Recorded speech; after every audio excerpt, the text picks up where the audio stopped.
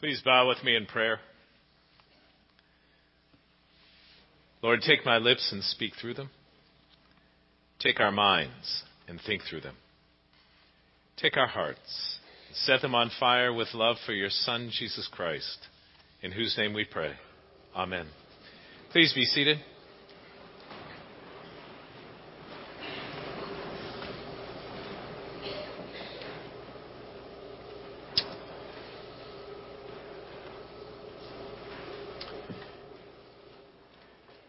Well, this past Wednesday, we began the season of Lent with Ash Wednesday.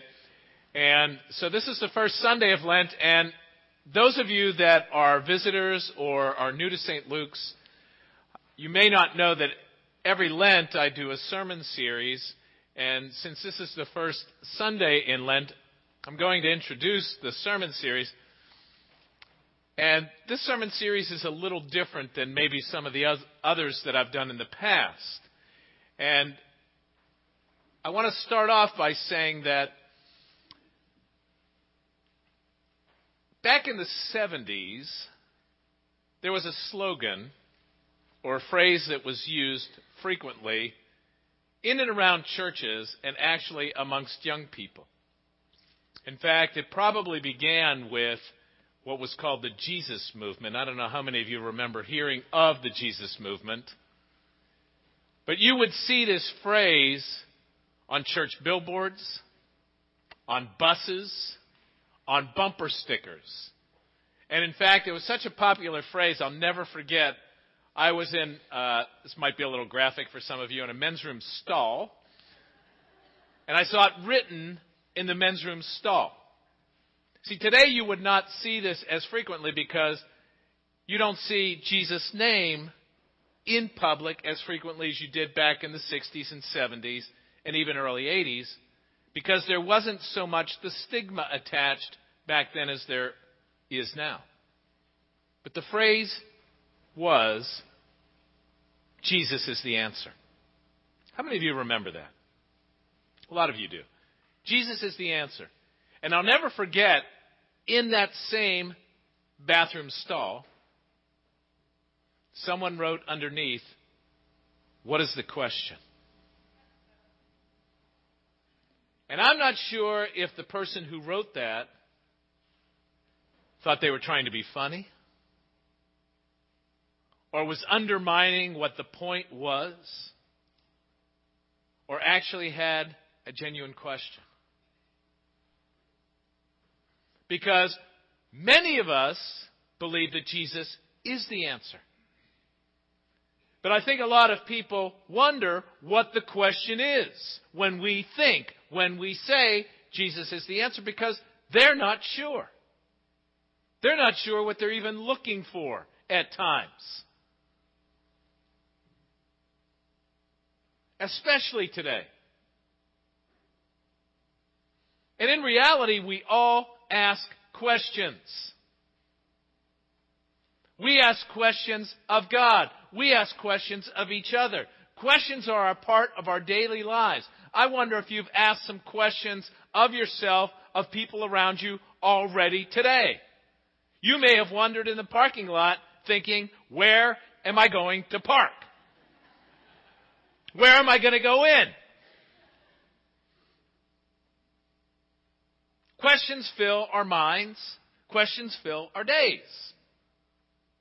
And when you meet someone, you ask questions.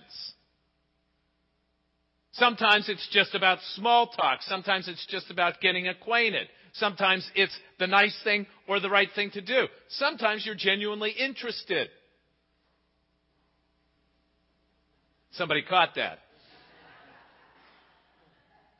Sometimes you really want to get beyond just being a stranger or an acquaintance. You really want to get to know the person. You're genuinely interested. You want to build a caring or even an intimate relationship. And so you pursue with questions.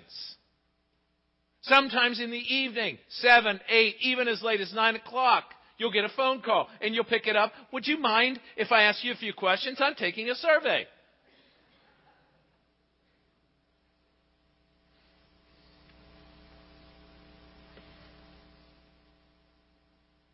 But sometimes we ask questions for different reasons.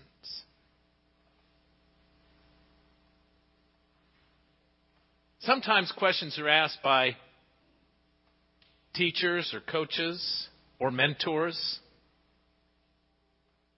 because they want to help us learn, because they're trying to get us to think.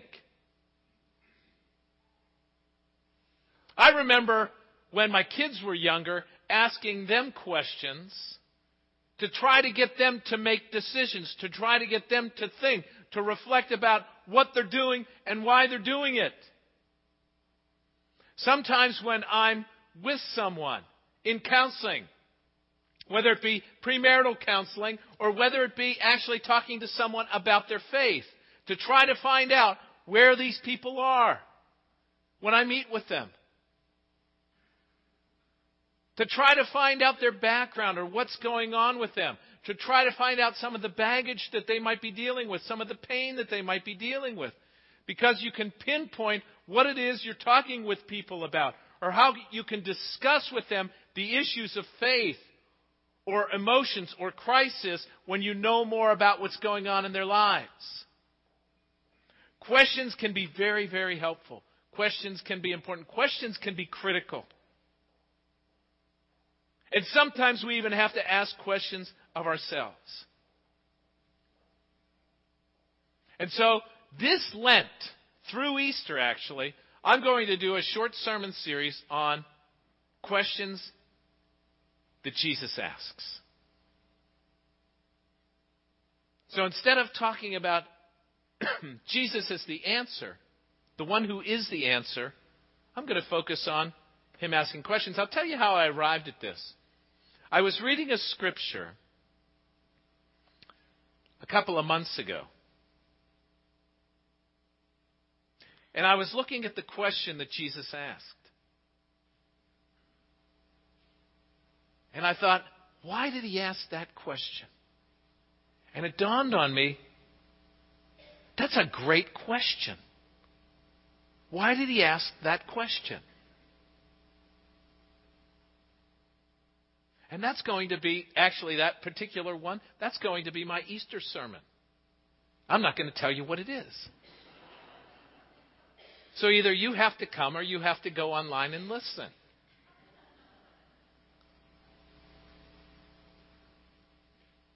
But it intrigued me. And then my mind started wandering. And then I started looking through the pages of the gospel. And then I started doing some research. And I actually ordered a couple of books and I read the books. Do you know that Jesus asks over 100 questions? I never really thought about it before. But I started thinking about why he asked the questions. And if you look at the passage for today in the gospel, he asks two questions. And actually the one question is the most critical question that we have in our lives. Because it will determine how we live our lives and it will determine our eternity. Who do you say that I am?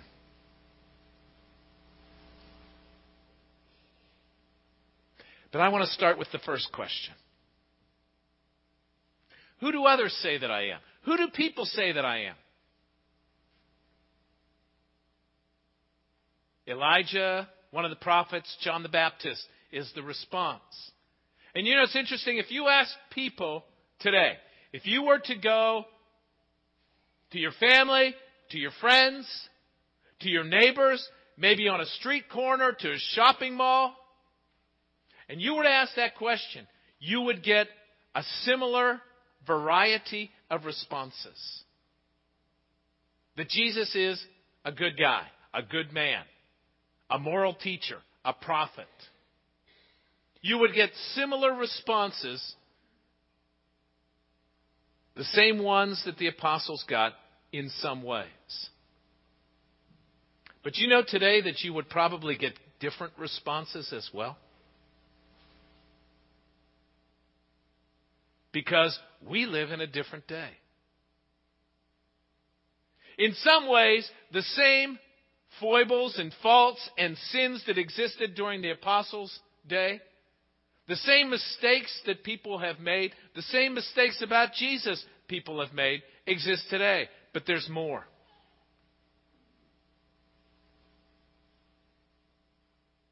Because think about what was going on back then. The apostles were living in primarily a Jewish world where most people believed in God.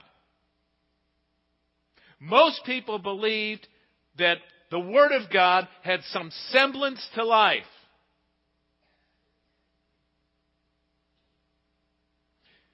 And even if they weren't Jewish, they lived in the Greco-Roman world where most people believed in gods. So there was this semblance of a spiritual world out there. We live in a global day. Because we live in a global day, you will hear people talk about Buddhism.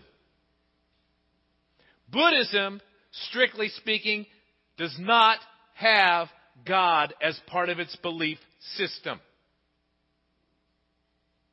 So that's one system that's out there that really doesn't have to do with God existing. We live in an age in this country where probably 15, 20, maybe even 25% are agnostic or atheistic, that there's no belief in God. If you were to go to the public school systems where the Big Bang Theory is taught, God is not talked about.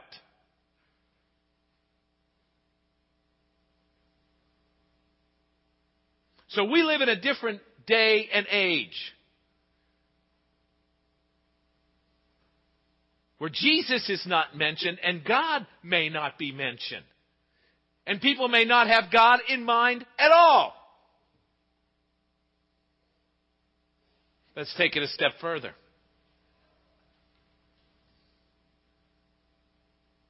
In some circles, what's going on in Europe and what's going on in the United States is called post-Christian, where we've moved beyond Christianity. The Christianity is considered abusive, if not irrelevant. Where Jesus Christ and what is taught about Jesus Christ, the cross and the resurrection, is considered a myth. And by the way, some of you may not know this, it's also taught that way in some seminaries.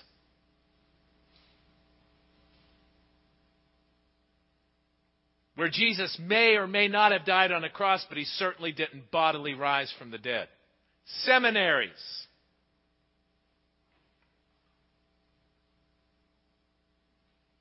So when we begin to talk about who Jesus Christ is in terms of the public in the United States, consider the obstacles that you're talking about. Consider the different takes on who Jesus is. So when you were to say to someone, who do people say that Jesus is? Can you imagine, first and foremost, the answers that you could possibly get? And secondly, the obstacles that you might have to overcome when you begin to talk about who Jesus is.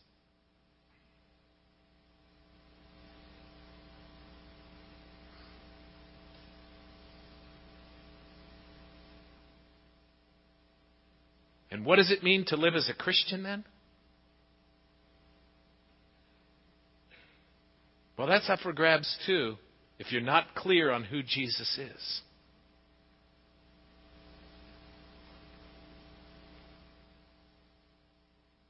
And that's why this question is critical. And that's why Jesus went to the next question. Who do you say that I am? Who do you say that I am?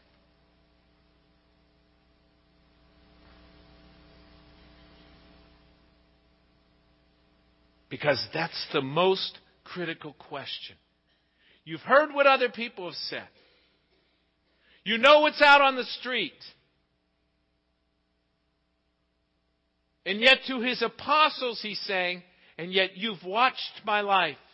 You've heard me teach. You've seen me do the miracles. You've seen the integrity of my life. Jesus is new on the scene. He's not just a moral teacher. He's not just a prophet. And he's made some claims. And so Peter says, you are the Christ. You're the Messiah. You're the one who God sends.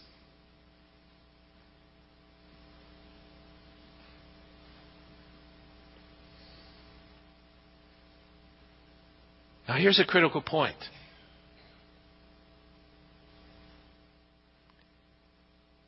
If Jesus was just a good man, and it's not true, he should have said, no, you got it wrong, Peter. I'm not the Messiah. I'm not God. I'm not God's son. Because if it's not true, then he's not a good man.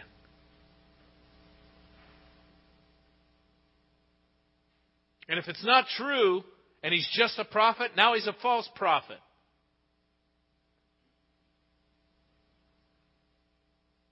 But see, what Jesus does is he not only says, no, Peter, he affirms it.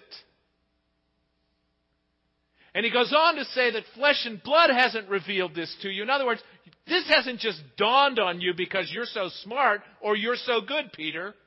We can kind of figure that out by just reading the rest of Scripture.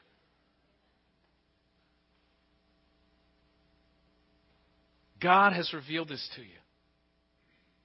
My Father, who sends the Spirit, He's the one that's revealed this to you. That's how you know. This is not because you're so smart. This is not because you're so good. This is not because you're so bright. This is not because you have a great religious education. This is because you've had a crack. You've opened your heart just a crack. And God, by His Spirit, has rushed in and brought this truth into your life. That's how you know. And this is the foundation that I can build my church. I can transform your life, Peter. Because that's the rock. This is what you need.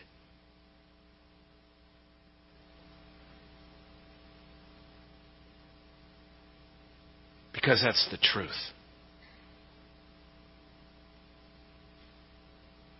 And Jesus is big on truth.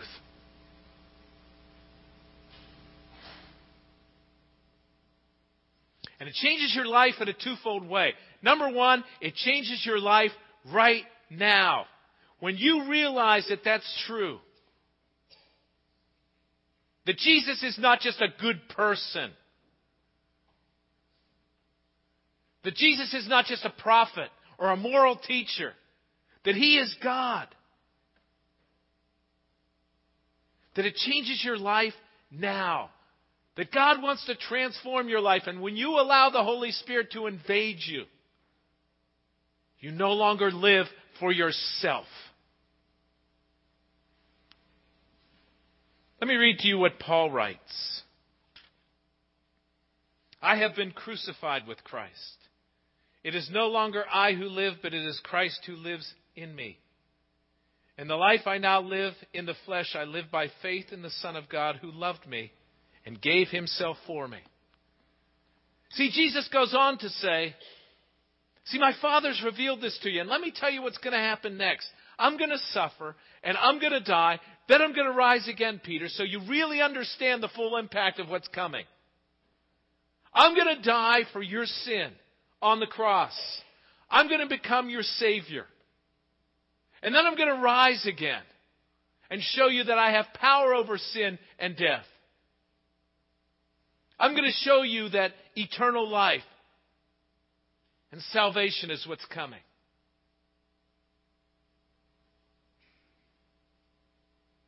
And I'm going to show you that I won't only change you right now.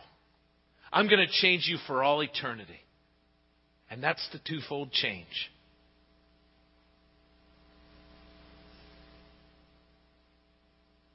So that you no longer are looking for peace because you have security in this world.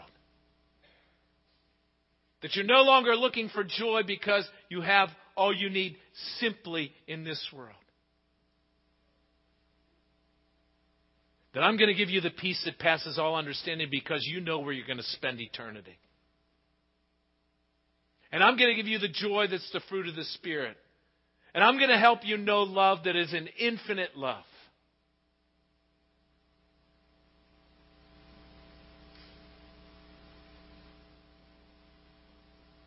See, what Jesus is saying to Peter is, I want you to know true salvation and eternal life that begins now and goes on into eternity. And that's why Jesus says, I want you to completely understand what it is I'm about and what is coming.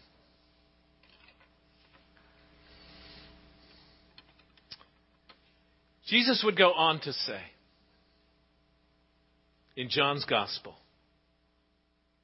when confronted by the Pharisees with this very issue, who are you really? In John chapter 8, and Jesus would say, before Abraham was, I am. And if you read the first reading for today in Exodus, where Moses is saying, who's sending me to rescue the Israelites? And he says, tell them, I am is sending you. And that's my name throughout all generations. When Jesus says, before Abraham was, I am, he's saying, I'm God. It's the name that God gave to Moses. That's my name, too. That Jesus is claiming to be God. Make no mistake.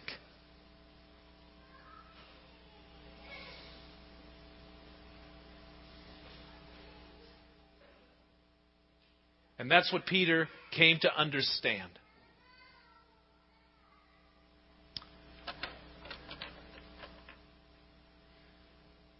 You will hear in today's culture, today's world, the truth is up for grabs. The truth is up for grabs about who Jesus is.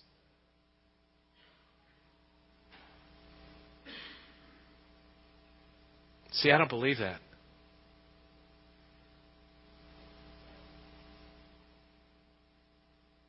And I think in order to live this life effectively, we need truth and we need honest answers to the questions we have.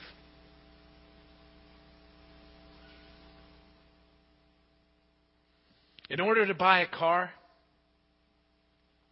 I need honest answers. Was this car in an accident? I would like to know the honest answer to that. Is this house structurally sound? I would like to know the honest answer to that. How many real estate people do we have in the room right now? We have a few.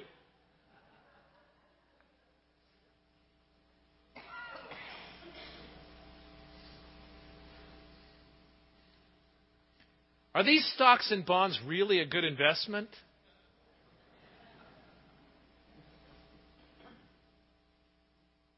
Think about how many questions we want and need honest answers to in this life that we rely on. Can you give me directions to... No, we won't even go there. We're talking about eternity.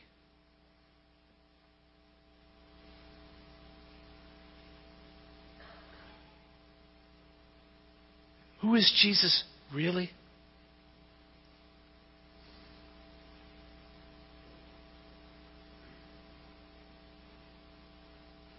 Jesus says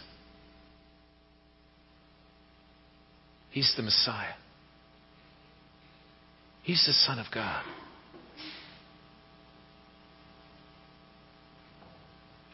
That He came to suffer. And He came to die. But that He would rise again.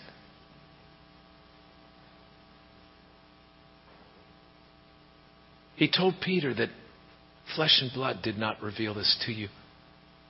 God's Spirit revealed this to you. So that you would know. So that you would know. And all you need to do is just open your heart a crack. And He will change your life now and for all eternity.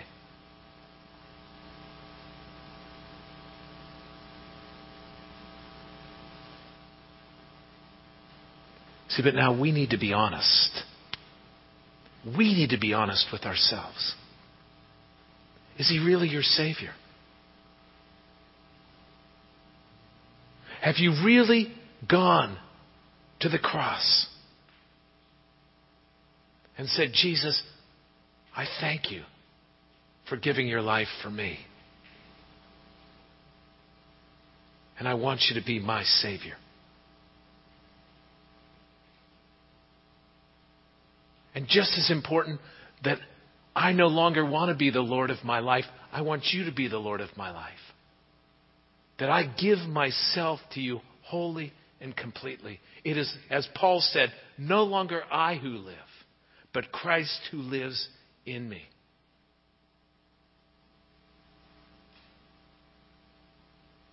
Be honest with yourself, because we need honest answers.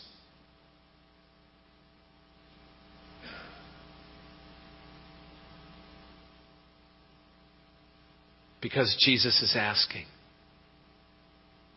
who do you say that I am?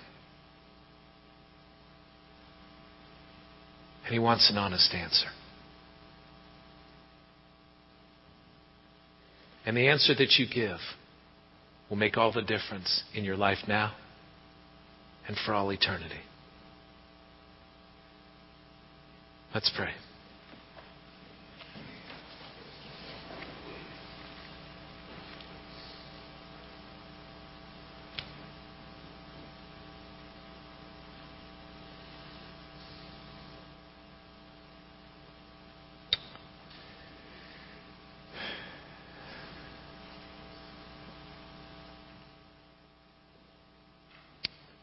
Lord God, sometimes when we look around us in the news,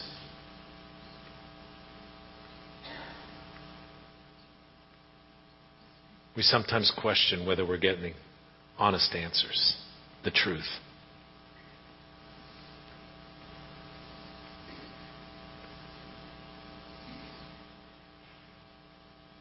But Lord Jesus, when we look to you,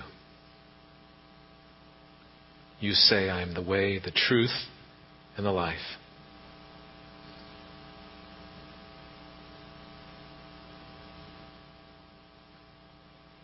And you also ask, who do you say that I am? Lord God, I ask this day that for those here who may not be sure, that you would send your Holy Spirit now and reveal yourself clearly. That they would know that you are God. That they would know that you are the Savior and you long to be their Lord. And that they would open their hearts and know the truth of who you are. That they would take an honest look at their lives. Lord, for those that are compromised, Lord, that they too would take an honest look at their lives. And for all of us, Lord, that we could definitively and confidently say You are the Christ, the Messiah. You are our Savior and Lord.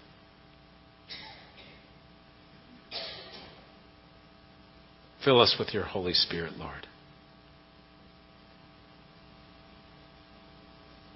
Transform our lives now and for all eternity.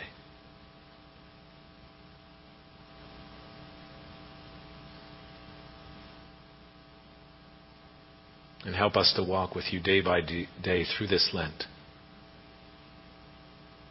throughout the rest of our lives, in the power of your Spirit,